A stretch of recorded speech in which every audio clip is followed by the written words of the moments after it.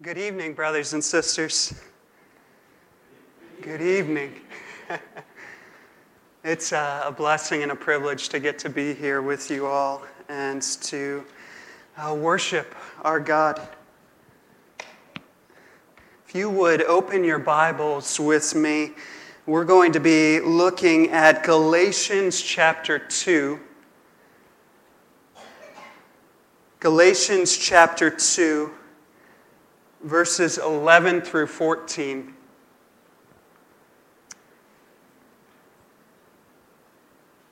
Let's hear the word of God.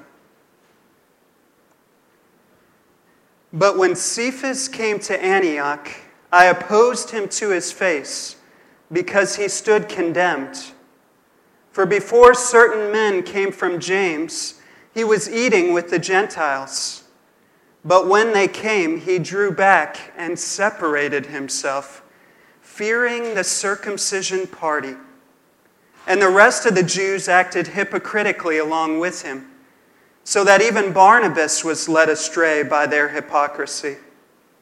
But when I saw that their conduct was not in step with the truth of the gospel, I said to Cephas before them all, "If you, though a Jew, live like a Gentile and not like a Jew, how can you force the Gentiles to live like Jews?" Let's pray. Oh, great God, we thank you so much for your word, this word that you have breathed out of your very mouth. And we pray now that you would speak to us by it, that you would take your word and that you would come by your Holy Spirit and apply it powerfully to each of our hearts. Lord, we confess that our hearts are dull and slow to respond to your truth. And so we pray that you would quicken us by your grace and that you would move mightily in our midst tonight. Please be with all of us, we pray. In Jesus' name, amen. I wonder what the first thing is that comes into your mind when you hear the word evangelism. Is it Christ and his redemptive labors? Is it biblical preaching? Is it hell-bound, image-bearing creatures? This might say a lot about my lack of spirituality, but the first thing that comes into my mind is the fear of man. Man fearing. It might seem like a strange response to the word evangelism, but if you were to look inside the soul of Nick Thompson, you would find him regularly crippled in his evangelistic efforts because of a man-word fear. And I don't think that I'm alone. Max Stiles writes that the fear of man is the number one roadblock to evangelism. Nothing hinders us from evangelism quite like this sin, the fear of man. And it is this theme of man-fearing as the great foe of evangelism that I want to examine with you tonight. And I want to do so from Galatians chapter 2, verses 11 through 14. Here in these first two chapters of Galatians, Paul mounts an argument for the divine origin of his apostolic ministry and message. His calling and his gospel were not from men, but from God. Paul proves this by way of autobiography. He begins with his life as an unconverted Jew and then traces different key events subsequent to his conversion. And our passage here tonight, verses 11 through 14, is the final piece of this autobiographical data, which serves to conclude his defense. Paul's rebuke of Peter here evidences his authority as an apostle. But this passage also serves as a bridge to move to Paul's next argument concerning the content of his message. This apostolic confrontation gets to the very heart of the gospel. And that is because for the Orthodox Jew, it was unthinkable to eat with Gentile pagans. Gentiles were believed to be unclean in their persons and in their diets, but in Christ, the dividing wall of separation between Jews and Greeks had been broken down. The two had become one through the gospel. And Peter was well acquainted with this fact, and thus it was a regular practice for him as a converted Jew to eat and to fellowship with Gentiles. Peter's gospel conduct, however, was quickly subverted by fear. Look at verse 12. For before certain men came from James, he was eating with the Gentiles. But when they came, he drew back and separated himself, fearing the circumcision party. Though Paul's main point here is not to focus on Peter's fear, I think that there is a lot that we can learn from it. And I want to look at it tonight. I want to look specifically at the psychology of this fear, the potential of this fear, and the product of this fear, and apply it to us as those called to be ambassadors of Jesus Christ. So notice first its psychology. And by this I mean, what is going on in Peter's mind that would cause him to fear the circumcision party? What happens in the soul that is overcome by manward fear? Commentators speculate here about the precise focus of Peter's fear. Was it a fear of physical persecution, a fear of criticism or the loss of reputation, a fear of driving the Jews further from the gospel? We're simply not told. But all of these potential reasons have one thing in common. One common thing. And that is a radical self-centeredness. If Peter feared physical persecution, it was fueled by self-preservation. If he feared criticism, it was fueled by self-promotion. If he feared these Jews being further hardened in their unbelief, it was fueled by a self-reliant form of wisdom, thinking himself wiser than God. Every potential reason that we could think of for Peter's fear here of these Jews was rooted in an obsession with self. Think about it. When it comes to evangelism, what is it that you fear? My fears are that I will be rejected, that I will destroy the relationship with the person to whom I am speaking, that I will be physically harmed, that I will communicate the message wrong, that I will not know how to respond to objections that might come up, that I will manipulate someone into professing faith prematurely. Now, there's something that all of these fears have in common. It's that one-letter word, I. We tend to think of man-fearing as others-focused, but in reality, the fear of man is the byproduct of our radical selfishness. We are obsessed with ourselves. I fear my reputation being marred. I fear others thinking hard thoughts of me. I fear my own safety being violated. I fear my blunders hindering God's work in the world.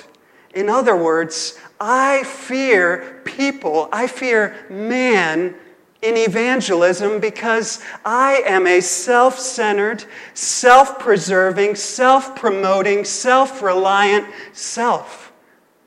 You see that? It's really important for us to understand because if we don't diagnose our sin properly, we won't know how to treat it.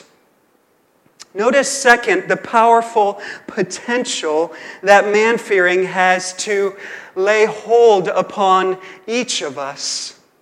If anyone was exempt from the possibility of man-fearing, it should have been Peter. He was a Christ-commissioned apostle. He was a witness of the risen Jesus. And he had received a heavenly vision, you'll remember recorded in Acts chapter 10, that had taught him not to call any person common or unclean.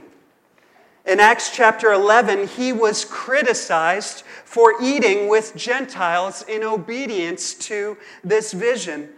But rather than cowering, we see Peter standing boldly for the gospel here.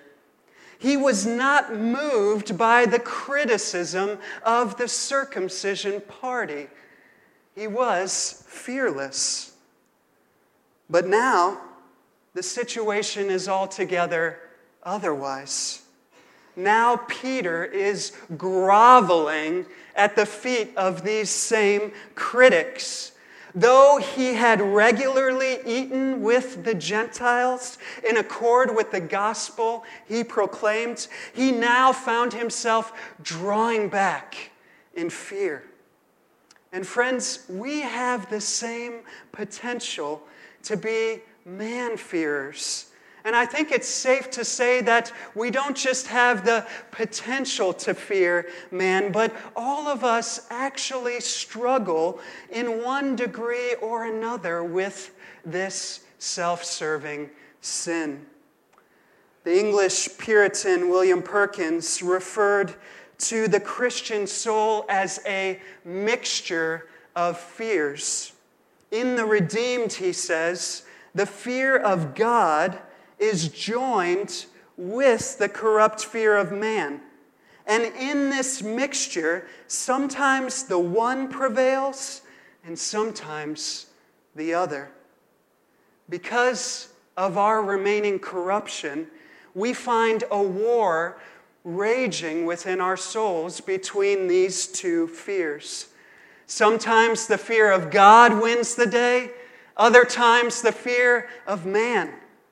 One day we might have great boldness in proclaiming the gospel, and the next day we might find ourselves recoiling in fear. Surely, if you're a Christian here tonight, you have experienced this inner tension, this inner war between fleshly man-fearing and spirit-wrought God-fearing. We all have the potential to fear man. And this brings us third to the product or the result of such man-fearing. We see that Peter's fear led to hypocrisy. Look at verse 13. And the rest of the Jews acted hypocritically along with him, Peter, so that even Barnabas was led astray by their hypocrisy. This word hypocrisy was used in the Greek theater, meaning to play a part or to play act. Peter's fear here caused him to put on a mask and to play a part, to become something that he really was not. We often call this pretense, making something appear to be true that is not true. Paul explains in verse 14 that Peter's conduct was not in step with the truth of the gospel. Peter was not verbally denying the doctrine of God's gracious gospel in Christ, but rather was living contrary to the truths which he professed to believe. By cutting off fellowship with these Gentile believers, he was denying the truth that there is neither Jew nor Greek, there is neither slave nor free, there is no male and female, for you are all one in Christ Jesus. And he was doing this because of fear. He feared the circumcision party. Have you ever found yourself entangled in such hypocrisy? You check your biblical convictions at the door and pretend to be something that you're not. You play act, you put on a mask. This can manifest itself in thousands of different ways in our daily walk. And as I was preparing, there was one particular scene that was etched in my own memory. At the butcher shop that I used to work at, we had an employee who was moving, and on her last day, I was saying goodbye to her and was struggling to know exactly what to say. In our culture, it's rather normal. I don't know if it's the same in Canada. But here in America, it's rather normal to say, good luck. Good luck. I wish you luck. Whatever that means. And so I'm standing there and thinking, what am I going to say to this woman? And I think, I don't believe in luck. And yet, as I considered in the moment what to say, every other option that was distinctly Christian sounded awkward. So I quickly just said, good luck to you, Julia. Good luck. But I don't believe in luck. I'm a Calvinist. I don't have a compartment in my brain to even process what luck is. And yet, for a moment, I set aside my Christian convictions. Out of a desire to be normal, I played the hypocrite. Now, you may be thinking, Nick, that's a real small thing. But it's not. It is not a small thing when you or I speak contrary to or live contrary to what we believe. We see such hypocrisy in Peter, and if we give the fear of man a foothold in our souls, it will manifest itself in us as well. And such hypocrisy is lethal. It is lethal to evangelism. It will keep us silent when we should speak. It will cause us to water down the message of sin in Adam and salvation in Christ out of a fear of offending. Rather than joyously bringing people to see the beauty and glory of Jesus Christ, it will cause us to be conformed to the pattern of this world. man-fearing will lead us to put a mask on and by our words or our deeds contradict the wonderful, glorious gospel that God has called us to proclaim. What our souls need, friends, are souls that are so prone to man-fearing, so prone to hypocrisy. What our souls need is to grow in the fear of God. Nothing will drive out the fear of man like growing in your knowing of the triune God. Think about it. Knowing God in Christ delivers us from self-promotion by igniting within us a passion for God's name and God's reputation rather than our own. Knowing God in Christ frees us from self-preservation by enabling us to sacrificially give of ourselves for the sake of another's eternal welfare. Knowing God in Christ liberates us from self-reliance by humbling us in the face of Him who alone can save sinners. When our souls are governed by this reverential fear of God, we will no longer be dominated by the fear of man. So let me ask you, are you growing in and are you pursuing a living, vibrant, saving knowledge of God? When you hear the word evangelism, does your attention turn to yourself or does it turn to God? Are you living for His smile? Are you zealous for His glory? Are you depending upon His power? Are you growing in the fear of God? Peter teaches us the havoc that man-fearing wreaks on the church's gospel witness. This self-serving foe of evangelism must be warred against out of love for God and our fellow man. May God give us the grace to do that. Let's pray.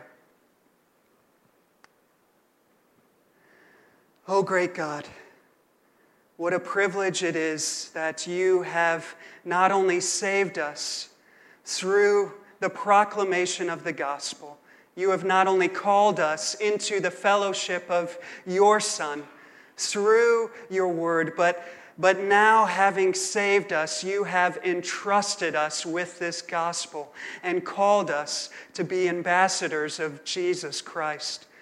We confess, Lord, that we are often fearful and timid. We are often so radically self-focused and consumed with no one and nothing but me, myself, and I. We pray, O God, that you would deliver us from this sin of man-fearing and that you would grow us in the fear of God. Father, we pray that as we would embark upon this week, that you would ignite within us a new and a fresh passion for evangelism, a passion for the lost, a passion for your glory being spread abroad to the four corners of this world. Please continue with us tonight and be at work in our souls, we pray. In Jesus' name, amen.